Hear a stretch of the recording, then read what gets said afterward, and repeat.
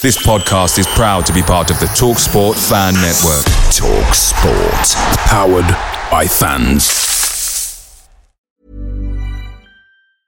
Quality sleep is essential. That's why the Sleep Number Smart Bed is designed for your ever-evolving sleep needs. Need a bed that's firmer or softer on either side? Helps you sleep at a comfortable temperature? Sleep Number Smart Beds let you individualize your comfort, so you sleep better together. J.D. Power ranks Sleep Number number 1 in customer satisfaction with mattresses purchased in-store. And now, save 50% on the Sleep Number Limited Edition Smart Bed for a limited time. For J.D. Power 2023 award information, visit jdpower.com/awards. Only at a Sleep Number store or sleepnumber.com. The TalkSport Fan Network is proudly supported by McDelivery, bringing you the food you love. McDelivery brings a top-tier lineup of food right to your door. No matter the result, you'll always be winning with McDelivery. So the only thing left to say is, you in? Order now on the McDonald's app. You can also get reward points delivered too, so that ordering today means some tasty rewards for tomorrow. Only via app at participating restaurants, 18 plus, rewards registration required, points only on menu items, delivery fee and terms apply. See mcdonalds.com.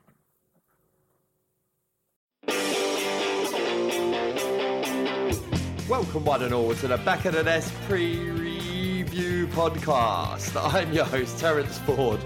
I'm joined by Albert Kearney and Sam Hesketh. And this week we'll be looking back to the 2-2 draw against Southampton, and obviously we'll not be looking ahead to the game against Watford on the weekend, where we was all looking forward to going and spending some quality time with Albert. But alas, COVID has put pay to that. You still want us to come though, Albert? Always welcome around these here parts, my friend. Would it be at yours, or would we have to meet outside in your beer garden? I think my extension's pretty well ventilated. Is it heated? It's heated. It's warm. It's ventilated. There's room for at least 3 people in there. Just a query if there's room for a squirrel with a baguette from last time. I think is he still knocking about? Strictly outside, that's motherfucker. You can fit 4 people in if one of those people is Tom Cruise, so it's fine. Let's get into this. Is biggest false advertising ever. I'm thirsty. I want a beer. What about you? You want a beer? Well, not so much from Albert's big can of Heineken. Lovely stuff. Hesketh, you've had friends round for dinner tonight.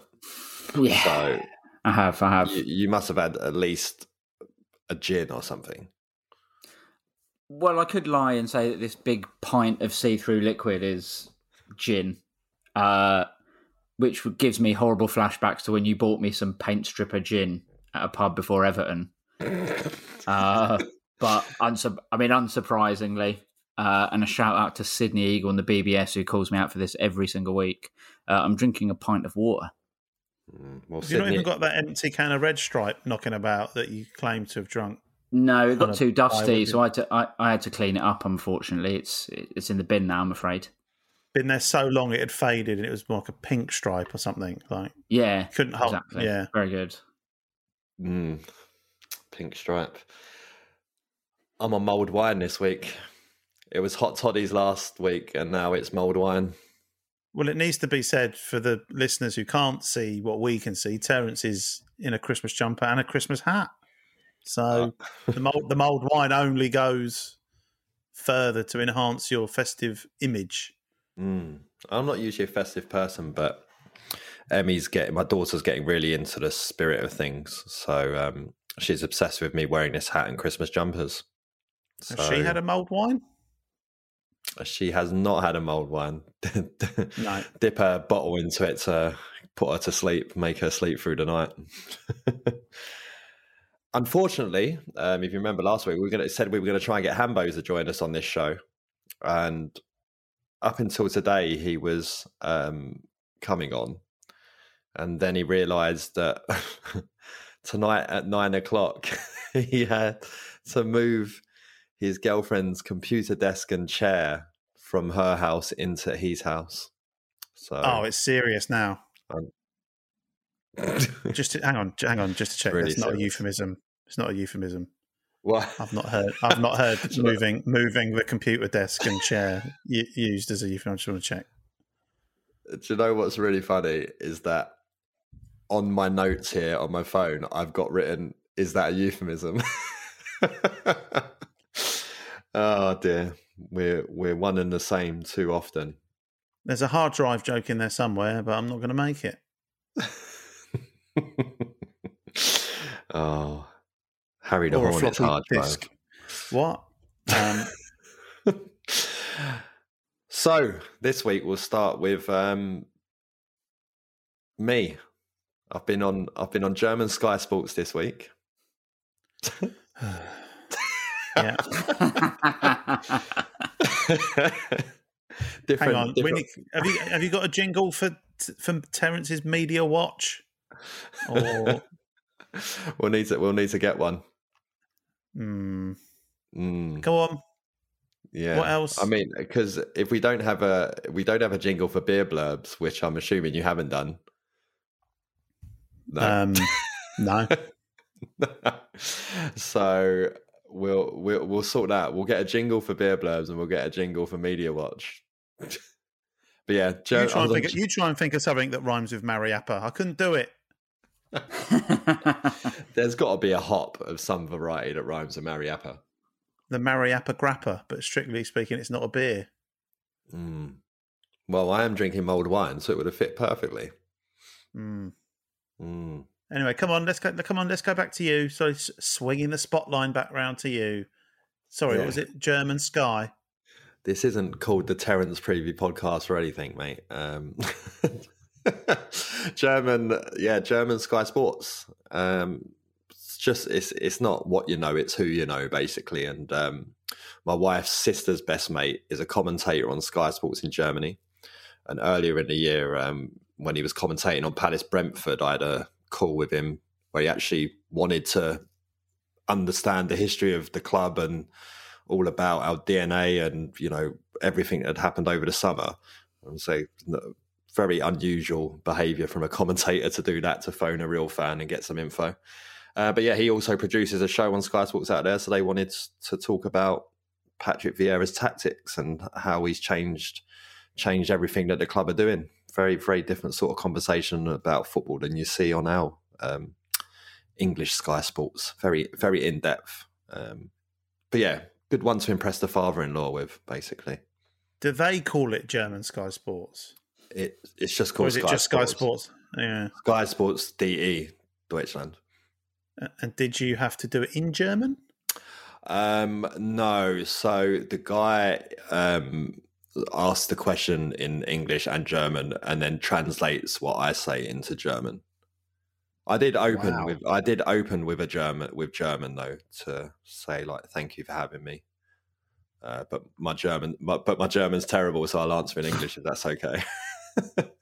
Yeah, we've got fucking Marco Bielsa. Yeah. got some like really like Cockney Scouse, not Cockney Yorkshire lad. I don't know why, but whenever I hear him speak, I just think Cockney. He's translator, but he's not Cockney, is he? Yeah, probably not. Probably not. Right, so that was Sky. What else you been on?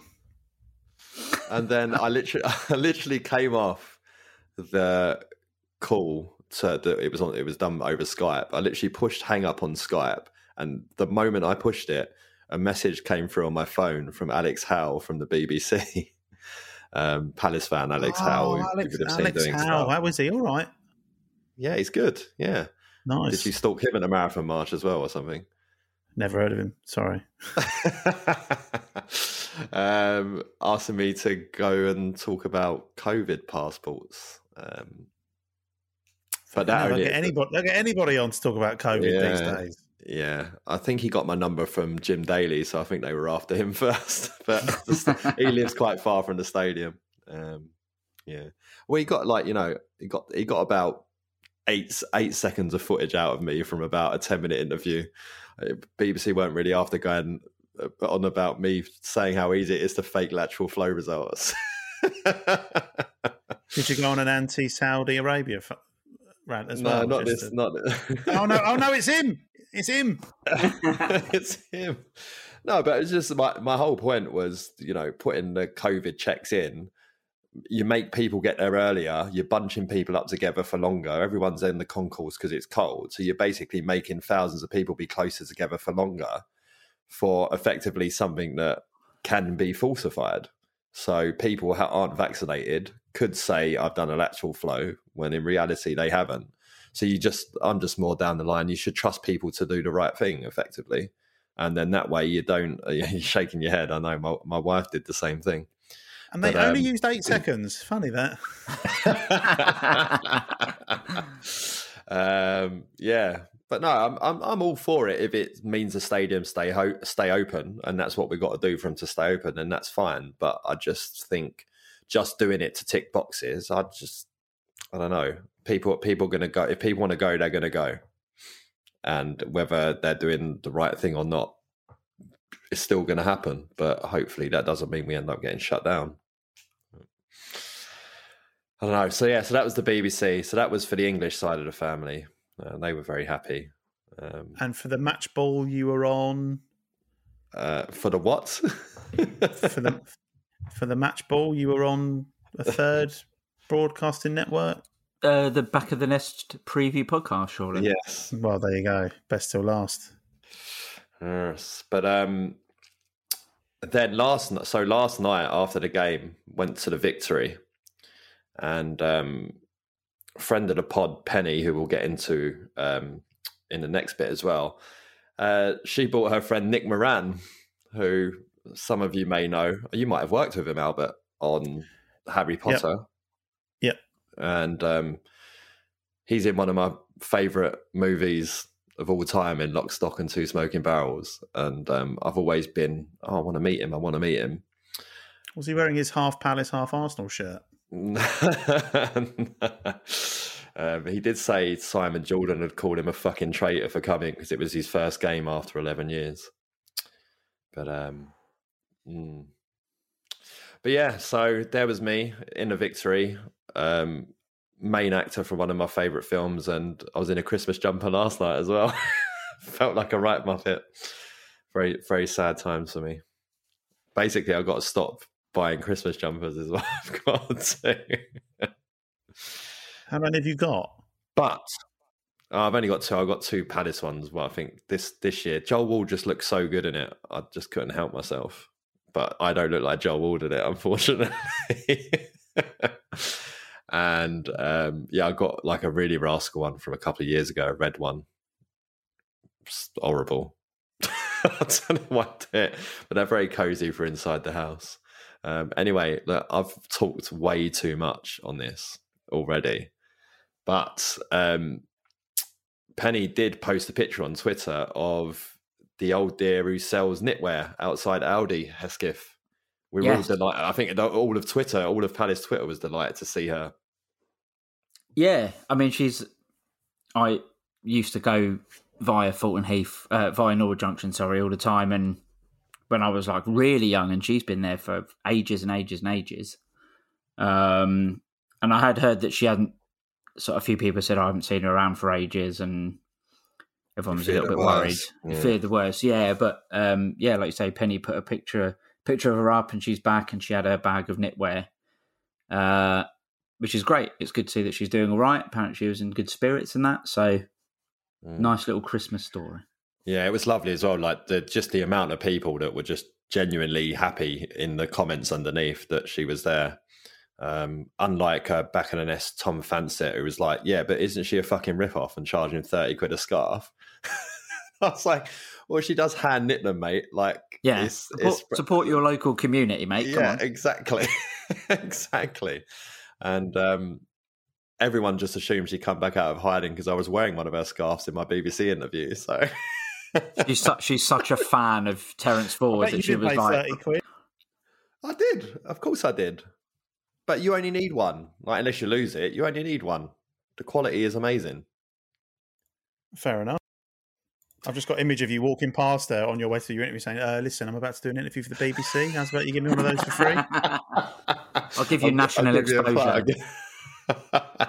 No. Absolutely not. It's nothing like that. I've always supported the local community, even more so now I live here.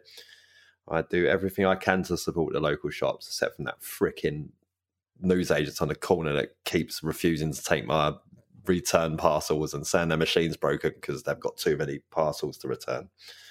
I won't get into that. What is it? Christmas jumpers? You never know what size you got to buy them in. Sorry, can we just add to the jingle list? Can we add Terence Ford's local community gripes, please? It's his version of Points of View, isn't it? That's what it is. He's joined the bandwagon. Yeah. Didn't you want this with that Next Door app or whatever it's called? What's it called? But I don't bring that to the pod, mate.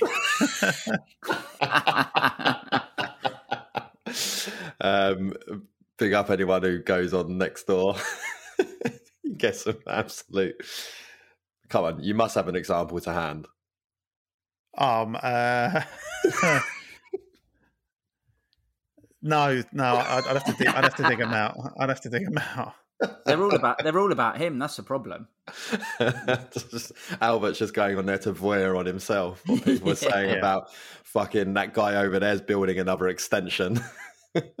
He's walking around with nothing but a Troy Deeney shirt on. You get away with it around here. Oh, dearie me. We're above Brighton. That's where we're going next. Albert, I thought they were going to win the league. A few months back, they were all there saying they've cracked it under Potter. They were in the top 4. They were miles ahead of Palace. What's happened to them? They've become too accustomed to celebrating draws, I think. not that they managed that last night. Although when our game finished, because I didn't go last night, when our game finished, I did switch over to the Brighton game to see them hopefully remain in the losing position. But part of me was like, I do hope they score here, because it is hilarious watching Mopé fucking celebrate 1-1 draws like he's fucking bagged a winner in a World Cup final. But yeah, shame. They, the ground was fucking well empty towards the end of that game. And I think it's right. Was it a week ago, 2 weeks ago, where Potter was in his press conference saying, I must have missed a bit of history or something, because he's getting dug out for Brighton not being in the top 4. I mean, it's a sorry state of affairs. They've definitely sort of come down with a bit of a bump, haven't they? Which nobody likes to see. You did say there that you was wondering about Neal Maupay scoring a late winner, but of course he's out with COVID. Who isn't? Insert Jose Mourinho meme of if I speak I could be in big trouble. So I prefer not to speak. Oh. So anyway, Brighton are winless in 12 now, which is the longest winless streak in all of European football. Every time they say that stat, it's usually the top 5 European leagues is what they're talking about. So. I thought you were going to say, I've just made that up. No, it's absolutely true. And what's beautiful about it is the tweet that kind of, displayed this stat was Lewis Dunk just sat on the floor like looking miserable. And I mean, there's a chance he's going to be out of our game as well, because they're talking 8 to 10 weeks for him. So very unlikely. What, in prison?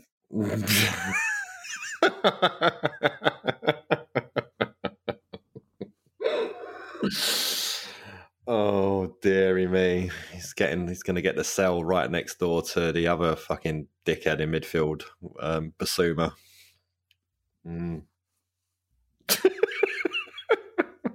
Thanks, Albert. Thank you. Thank you for saying what the rest of us weren't. Sorry. So, Watford, we're obviously not going to be previewing Watford because it's been postponed. So we will get into talking about Southampton from last night. Hesketh, thoughts on the game being postponed? Seems to be a bit of a weird application of the rules going on at the moment. You've had Leicester come out and say, well, we had 9 players unavailable and we were made to play. and seemingly you're getting teams with fewer players out who are actually getting the games called off for them. Bit weird. Yeah, it is a bit weird. I was thinking that because the thing I read, they were like, "Oh, we cannot put a team out, and that's why we can't play," which I'm a little bit cynical about because I'm pretty sure they could. Squad of 25 plus some of their under 23s. I'm sure you can knock a team out. It's a shame. I was quite looking forward to it, much as I hate the place and the stadium. No offense, Albert. It's always a good atmosphere because we always take a lot, don't we? And I suppose I was fairly confident that we might actually get a result with them having like Sarr out and stuff like that. So it's a bit of a shame that it's been postponed, but I think there's 4 games, aren't there, called off now? So it was not really much of a surprise when their Burnley game was called off. I thought it was SARS putting everyone out. Hey, what do you reckon, Albert? You're obviously your local game, really easy for you to get to. So good for a midweek one for you when it's eventually replayed. Yeah, well, you say that, but sod's law, there'll be something that means I can't go. I can't say I've looked into the way the rules are being applied to why certain games are being called off and others aren't. But the moment there, that Burnley game was called. It was sort of almost I kind of hope they cancel it now rather than Saturday morning or something like that. And it's obvious. It was obvious that it wasn't going to happen. It's annoying, really. I finish work tomorrow. I was looking forward to a day out at the football, seeing some mates. That includes you at the football, obviously, and sort of getting into the festive spirit. But no, I mean, there's a little part of me that thinks I'm kind of glad it's been postponed because I thought we looked quite leggy against Southampton. They looked a lot fitter than us, and what would have been our 3rd game in the space of 7 days might have been a stretch too far, but. For personal reasons, I'm upset. Footballing reasons, maybe less. And Hesketh, can you see all of the Premier League getting cancelled this weekend? I mean, it seems ludicrous that twice in a couple of weeks now, Spurs fans have made it to Burnley and Watford fans have made it to Burnley before it's been called off, which, I mean, lol. But yeah, it does kind of, it's not right, is it? It shows that, there's clearly not going to be any refunds for those guys' trains tickets and all of that sort of stuff, or their petrol money and so on. Yeah, that's the thing. I mean, both games were called off way closer. Way too late. It's way too late. It's way too late. They didn't know they all had COVID in the morning. Yeah. I mean, it's, I actually had a look at the tweets from Watford's account when they said it was postponed, and basically every reply were Watford fans saying, well, I'm already here and now I've got to basically turn around and come back, especially bloody Burnley. There's nothing to do in Burnley when you're there for the football, never mind when you fucking just got to just hang around. So yeah, I mean, I wouldn't be surprised if they just like knocked all this weekend's games on the head. And I saw a few people saying they might do it for the Christmas ones. And again, it might be, I mean, there's always that argument every year about whether we should have a winter break in England, because basically everywhere else does. And you think if we have a winter break this year, then none of this would be, well, it wouldn't be nearly as big of a problem as it seems to be. I suppose the argument against that is there's AFCON and then this weird World Cup next year. So the season's already sort of knackered as it is. And condensing it even more is going to be a nightmare. But again, the big teams will be all right with that, so I'm sure the Premier League don't care. Yeah, there's talk about the AFCON maybe getting called off anyway, which obviously would massively benefit us with a lot of our players going. Can either of you got any stories from getting to games that have been postponed last minute? I thought you were going to ask me if I was going to go to AFCON. No, if it does go ahead, I think Sky have got every game of the AFCON this year, so watch it on there. But yeah, you've been to Everton a few seasons back. Did you get up to that one? No, I didn't, thankfully. I know friend of the show, Joe Walker, was on, I think, the official coach for that one. That was one where it was like really windy and the roof blew off or something. Yeah, so wasn't that the one that everyone, a lot more people than normal took the coach because they laid it on for free. Yeah, and they basically got into Liverpool and then were told there's no game. I mean, like we've talked about this on here, but like the official coach is pretty soul-sapping as it is. To do like a trip all the way up to Liverpool without even the sort of benefit of seeing Palace play, just sort of turning around and going back again, that's pretty grim stuff.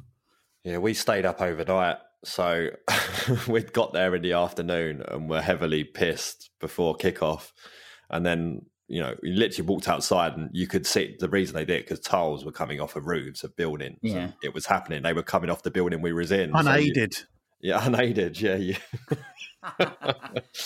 So you had to actually hide from them, but then obviously without kind of slowing down the drinking rate in the 90 minutes of the game. I don't remember much past like 10 p.m. that night, to be honest. I also remember back in mid to late 90s, maybe just touching 2000s, Bradford away was called off. Remember being there, that was literally getting there, and then as we arrived and parked up, the radio was like, game's been postponed. It's like, great. I think the only one that I can remember, it wasn't an away game, thankfully. I think it was we were playing Luton around Christmas at home sometime, and I got to Fulton Heath and then basically got called off. But obviously that's like 10 minutes away on the train from me, so it's not really a problem.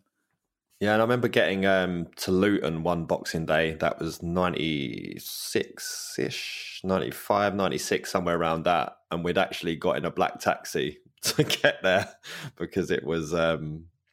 we were running late because the weather had affected the trains, and then only to get there for it to be called off. Frozen pitches at Selhurst Park, that don't happen anymore, does it? Okay. Southampton. Albert, are we disappointed with the point, or are you happy? That's a good question. If you asked me before the game, would you take a point? I would have, hand on heart, probably have said no. I thought we were good against Everton. I don't think we were. Again, I mean, it sort of sums up our season. I thought we had spells where we were really good, but apart from if it wasn't for a few decent Guaita saves, that Everton game could have been a lot different. As shit. Here's a cool fact: a crocodile can't stick out its tongue. Another cool fact: you can get short-term health insurance for a month or just under a year in some states. United Healthcare short-term insurance plans are designed for people who are between jobs, coming off their parents' plan, or turning a side hustle into a full-time gig. Underwritten by Golden Rule Insurance Company, they offer flexible, budget-friendly coverage with access to a nationwide network of doctors and hospitals. Get more cool facts about United Healthcare short-term plans at uh1.com. Away days are great, but there's nothing quite like playing at home. The same goes for McDonald's. Maximise your home ground advantage with McDelivery. You in? Order now on the McDonald's app. At participating restaurants, 18 plus, serving times, delivery fee and terms apply. See mcdonalds.com. As they were on the whole. But yeah, going into the Southampton game, I thought, we could start a bit of a run here. It was basically it was the same team, wasn't it? And you sort of thought, there was real bright spots in that Everton game. But I've sort of mentioned it already. I thought we looked, 3 minutes in, we're 1-0 up, and it all seems happy days. But all of a sudden, we just seemed to wilt a little bit, and I thought they looked, whether it was confidence or fitness, they just looked way more punchy than we did. And we really struggled. But obviously, getting a point out of a game where I couldn't see us getting back into it, I was happy with it at the end. But I mean, it's another game that you look at along with Newcastle, Brighton, and you think, we should have come away with 3 points there, really. Or if we're as good as we think we are, then we needed to come away with 3 points, and I don't think we almost didn't turn up. Mm. Yeah, you say it's the same team now, but obviously Butland aside it was. Hesketh, but there seemed to be a switch of Chiati and Hughes, which seemed to be confusing a lot of people. Any thoughts about why that might have happened? No, I had this conversation with my mate at the game as well, actually. And I can't really think of a reason because it worked so well against Everton. I agree with what Albert said, that there were spells against Everton where it was a little bit flat, but I think the midfield three were the best part of the game on Sunday, and to fiddle about a bit a little bit was a bit confusing. I mean, obviously, if it comes off and it works well, then no one cares. But we talked about Hughes, being next to Gallagher and letting Gallagher sort of go way more forward, worked well. And Chiati's been in really good form as the sort of furthest midfielder back.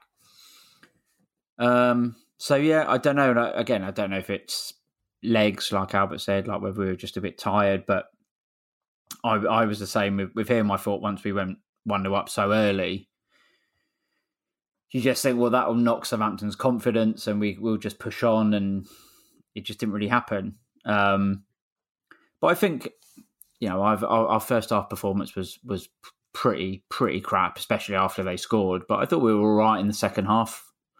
I think if you look at the game as a whole, probably a draw is a fair result. Neither team were brilliant. They had the better of the first half. We had the better of the second. So yeah, it's weird, isn't it? Because we obviously take the lead early. Absolutely fantastic tackle from Hughes on Romeo to break up the play and open it up. I mean, Caballero, I'm not sure what he's doing in goal and why he's laying down there when Zaha would have shot straight at him otherwise. And I think no wonder he was training at AFC Wimbledon days before. But it's nuts, right? That we see that he was that poor from that effort, and we didn't then test him from range a couple of times. Just get some shots on target and see what happens. And so we took lead, and then I think if Edouard scores, when Zaha cuts it across for him and he opens his body up and tries to slot it with his right, if that goes in, I think Southampton have very recent history, multiple times of absolutely folding. They lost 9-0 twice in the last couple of years. So, if we go 2-0 up there, I think that game's over and it's a bit of a walk in the park for us. But it was like at that moment, it sort of like kicked them into gear a bit. And then all of a sudden they just started pressing on us higher up the pitch and higher and higher. And we couldn't pass through it. And Vieira talked about it after the game. And Albert, did you see a bit of a lot of trying to pass out from the back? I found was Joel Ward and Tyrant Mitchell really were the ones who were not able to handle it the most, really gave the ball away a lot or passed the ball straight into touch and things like that. And they really, really seem to struggle under that press.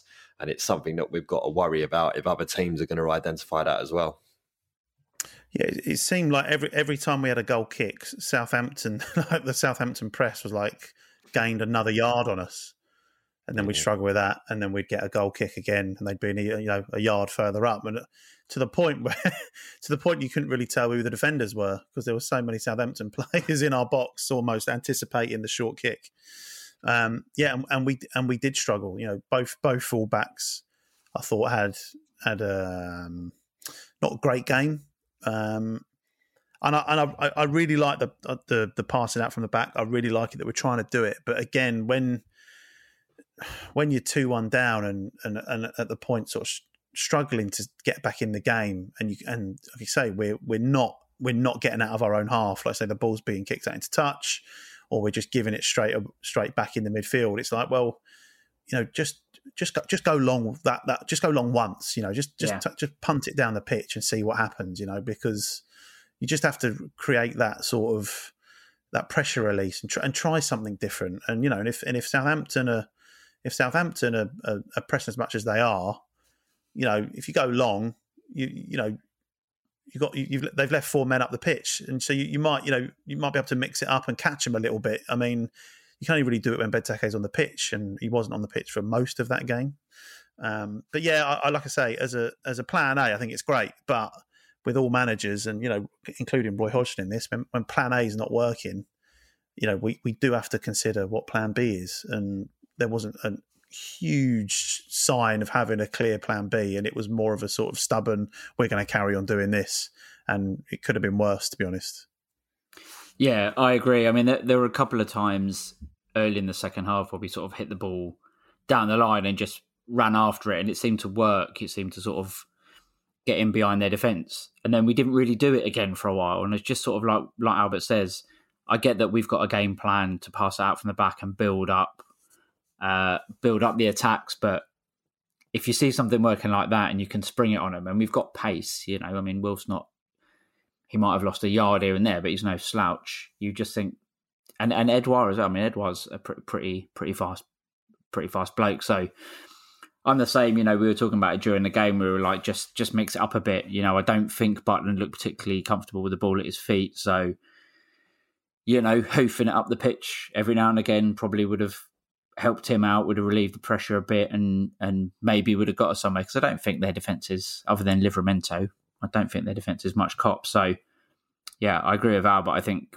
we just need to try something different, if only once or twice, just to sort of spring a surprise in the opposition. Yeah, I was convinced that Benteke was going to come on at half-time for that exact reason. It was just, you know, we had to stop them from pressing us. We had to stop it from happening because we were just showed time and again and we couldn't pass our way through it. So if you start just lumping the ball forward every time, they can't commit as many people onto the edge of your box. And and the times we did do it was when the times we looked dangerous with it. And particularly when Benteke came on, they clearly struggled with it quite a lot.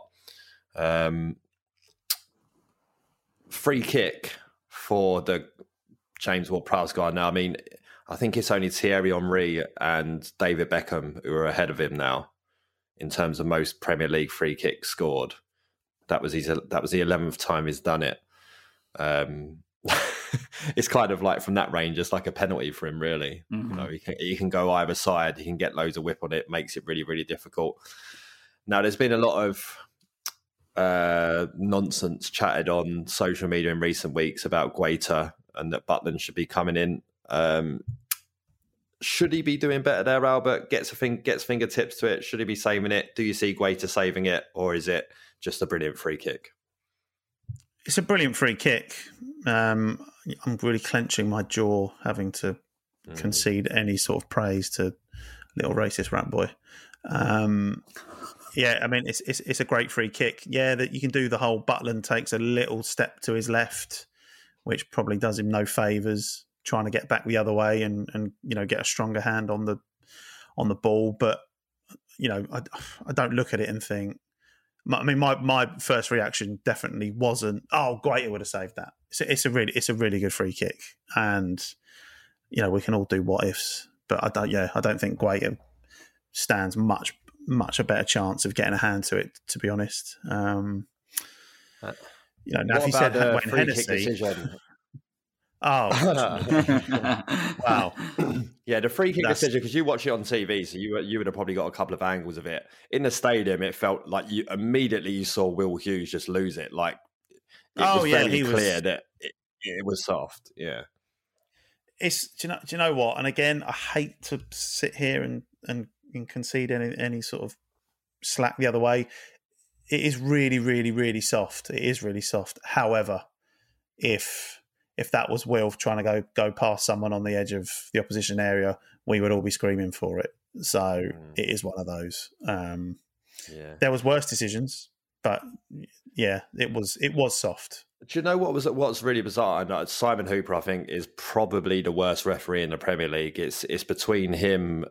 I mean, of the established referees, because there was that new one we had earlier this season who had his first game and he was dreadful. But Simon Hooper is consistently bad, and that's why I was absolutely shocked that he allowed that Will Hughes tackle to go for our goal in the early part of the game. But he then just conformed to type, and he was just dreadful. Just time and again, he just makes awful decisions on both sides as well. You know, it's not just us. He's just a terrible referee.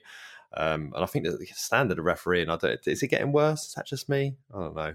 But of course, it's getting worse, and it's not helped by. And as much as I'm a fan of it in principle, it's not helped by the VAR scenario at the moment. You know, the moment when your refereeing standard is poor, the moment VAR says, I think you should look at that, like the referee's going to fucking change his mind, because they're.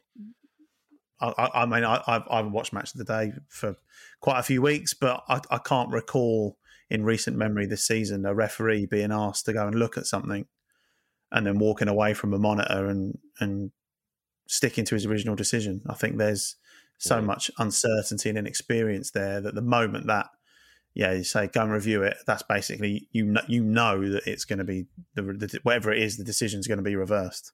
Yeah, I've only remembered this season seeing it overturned once, and that was in Serie A, where the referee went over and was like, you could see very clearly he was having an argument over his headset with the VAR official, being like, no, I think it's a penalty. You're wrong to tell me to overturn this. It's definitely a penalty. Look, here's the contact, blah, blah, and then he decided to give the penalty. And it was a weird one, because it was like, it's definitely not a clear and obvious error that he's given the penalty here. Like, there is absolutely contact, and you can see why he's given it. And he stood his ground and fought with the official, which we just don't tend to see here. But the worst thing about it is, because of this clear and obvious error, that James Maddison one, the penalty that was given to Leicester the other day, it's wrong. Everyone knows that's not a penalty. Everyone knows it's not a penalty, but VAR doesn't look at it because it's not a clear and obvious error. But it's just wrong.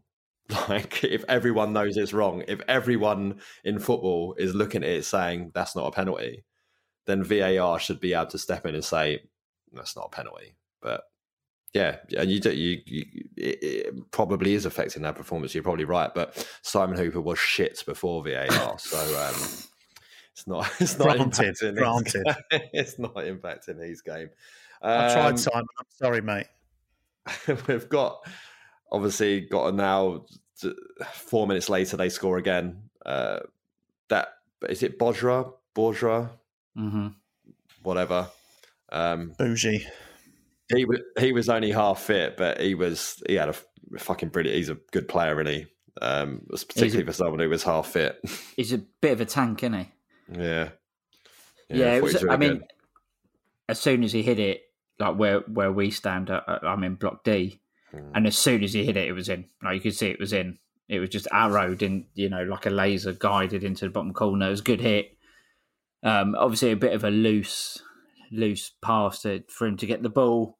And I think at the time... From the Golden Boy as well, wasn't it? From the Golden Boy, yeah. And I think at the time I was like, why the fuck is no one, like, closing him down? But when I watched it back on the telly... He didn't take too many touches before he smashed a shot in. So I was like, well, you got to say fair enough. It's a pretty good hit.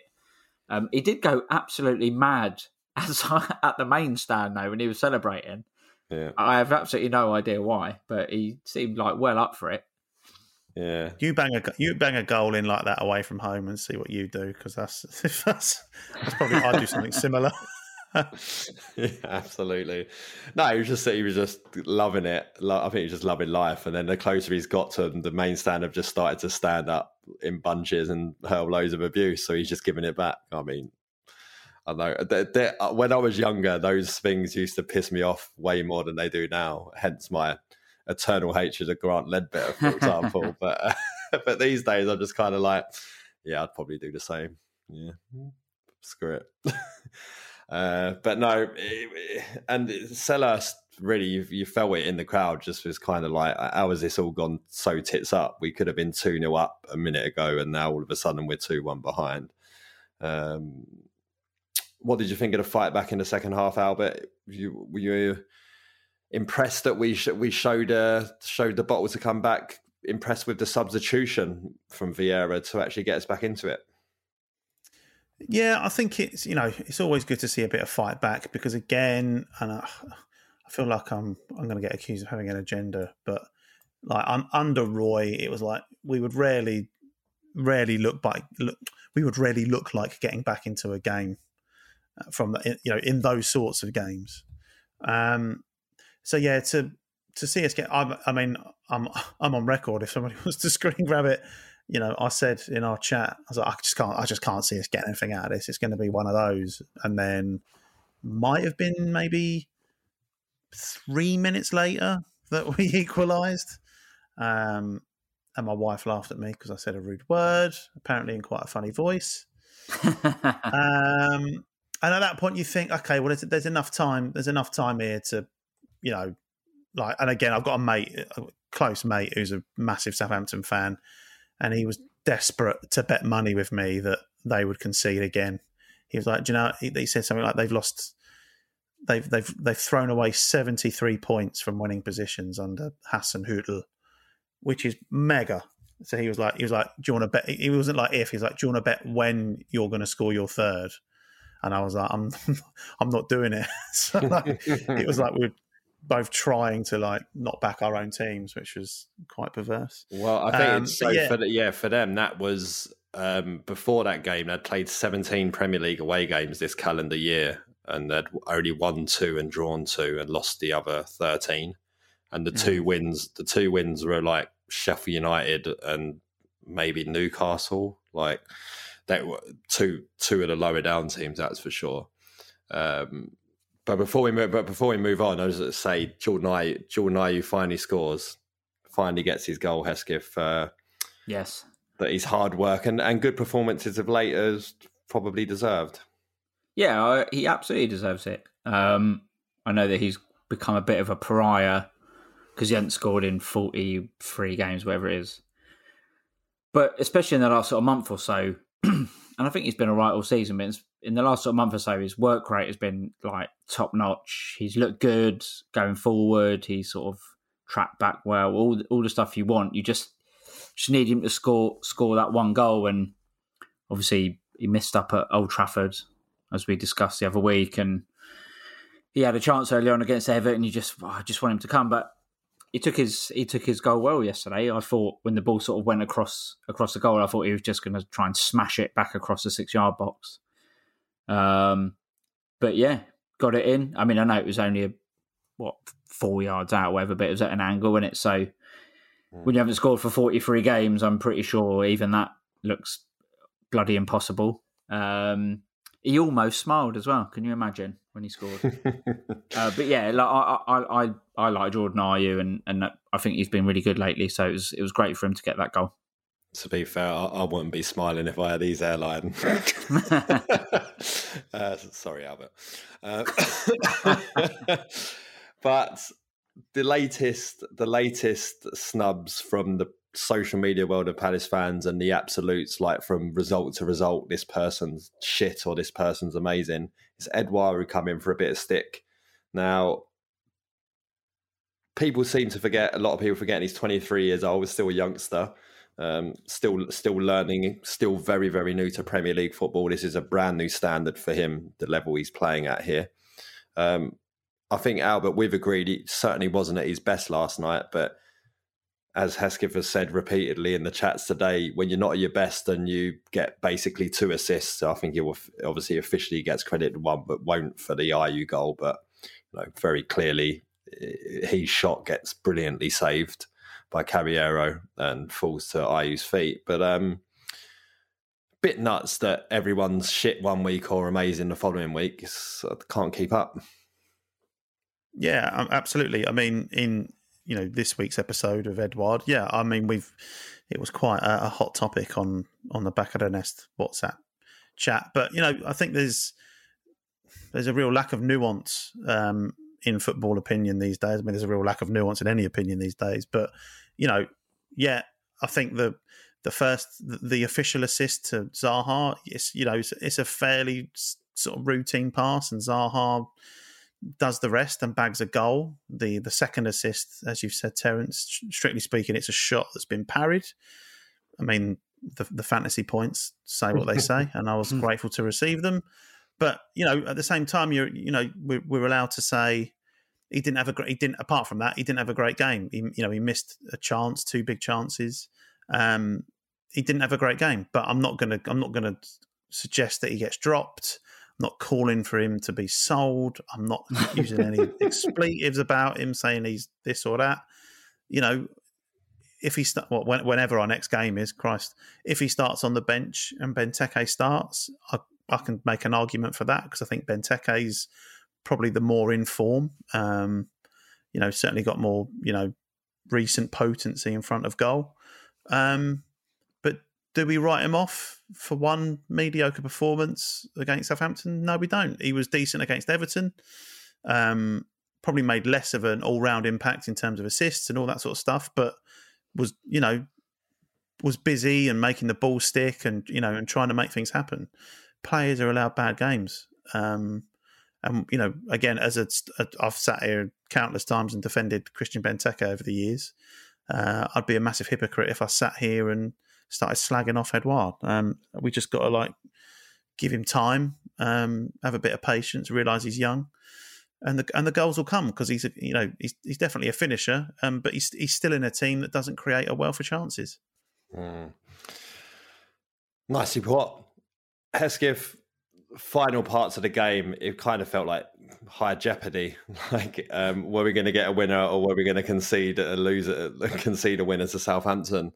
I think based on how it sort of ebbed to and fro, probably happy with a point at the end of it. Yeah, let me tell you, if 6 years ago I'd have seen Shane Long and Theo Walcott coming on as subs, I would have shit my pants. Because we definitely would have let it go against them. In fact, to be fair, I still hear Shane Long. Yeah. I did say when he came up, nearly scored of his first touch. When he was stood in the sideline waiting to come on, and we noticed it was him. I looked to my mate that I stand with, and we were both like, "Oh shit!"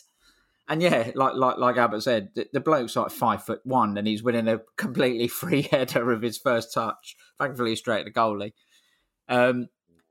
But yeah, I mean, that's fair. Obviously we brought on Benteke and Elise and sort of went for it a bit. And I thought Elise had some really nice touches. One unbelievable bit of control where he killed a ball with his right foot. And so you sort of, him, Gallagher and Ward had a couple of little sort of 1-2s or whatever and got the ball in.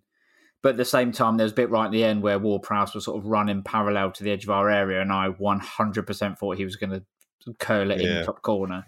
So, yeah, I think, I said earlier, a draw is a fair result, but whenever we go behind and don't lose, pessimist I am, I always think that's pretty decent. And yeah, we gave away a couple of free kicks right near the end there, and I was just fearing the worst. So the fact that we came away from it unscathed from those is certainly a positive. Yeah, the classic who scored weakness of fouling players in dangerous areas is still our number one weakness.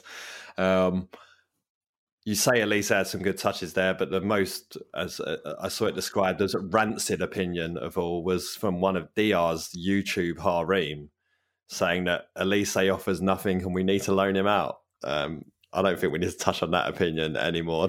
Just sort of having a light chuckle. Man of the match, and then we'll end it. Who was your man of the match, Albert?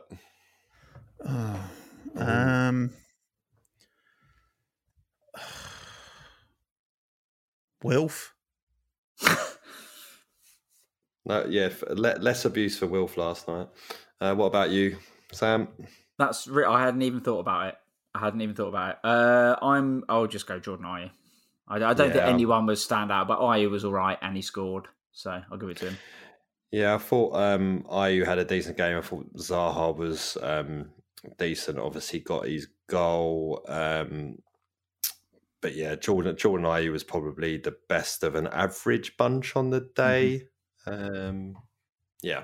So anyway, I think we've run a little bit long here. So thanks everyone for listening. Obviously, we're at a stage now where we don't know what's going to happen over the coming weeks. So I can't really give you any schedule of what podcast's going to be. Not that we ever get fucking right anyway. So yeah, just I guess stay tuned to the socials. If football gets called off, I'm sure we'll probably club together a couple of podcasts for try and get some, I don't know, guests or something. Fuck, we could try and get guests. We can't even get Hambo on these days, so I don't know. We're going to get bloody guests come on as well. But yeah, we'll see what happens, and say keep peeled to the socials, and that will let you know what we are going to put out or not put out. Hesketh, thank you. Albert, thank you for joining and mixing things up with a match report this week instead of a preview. And thank you to everyone. Make it a habit. Let's not make it a habit. Yeah, we're so bad at it anyway. Anyway, thanks to everyone for listening, and until the next time, up the Palace.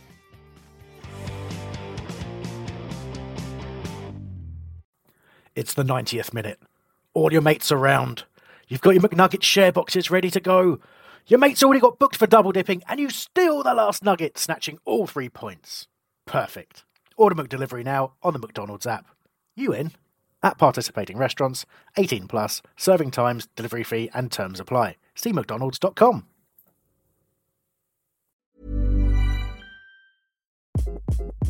Hi, this is Craig Robinson from Ways to Win, and support for this podcast comes from Invesco QQQ, the official ETF of the NCAA. Invesco QQQ is proud to sponsor this episode, and even prouder to provide access to innovation for the last 25 years. Basketball has had innovations over the years, too. We're seeing the game played in new ways every day. Learn more at Invesco.com/QQQ. Let's rethink possibility. Invesco Distributors, Inc.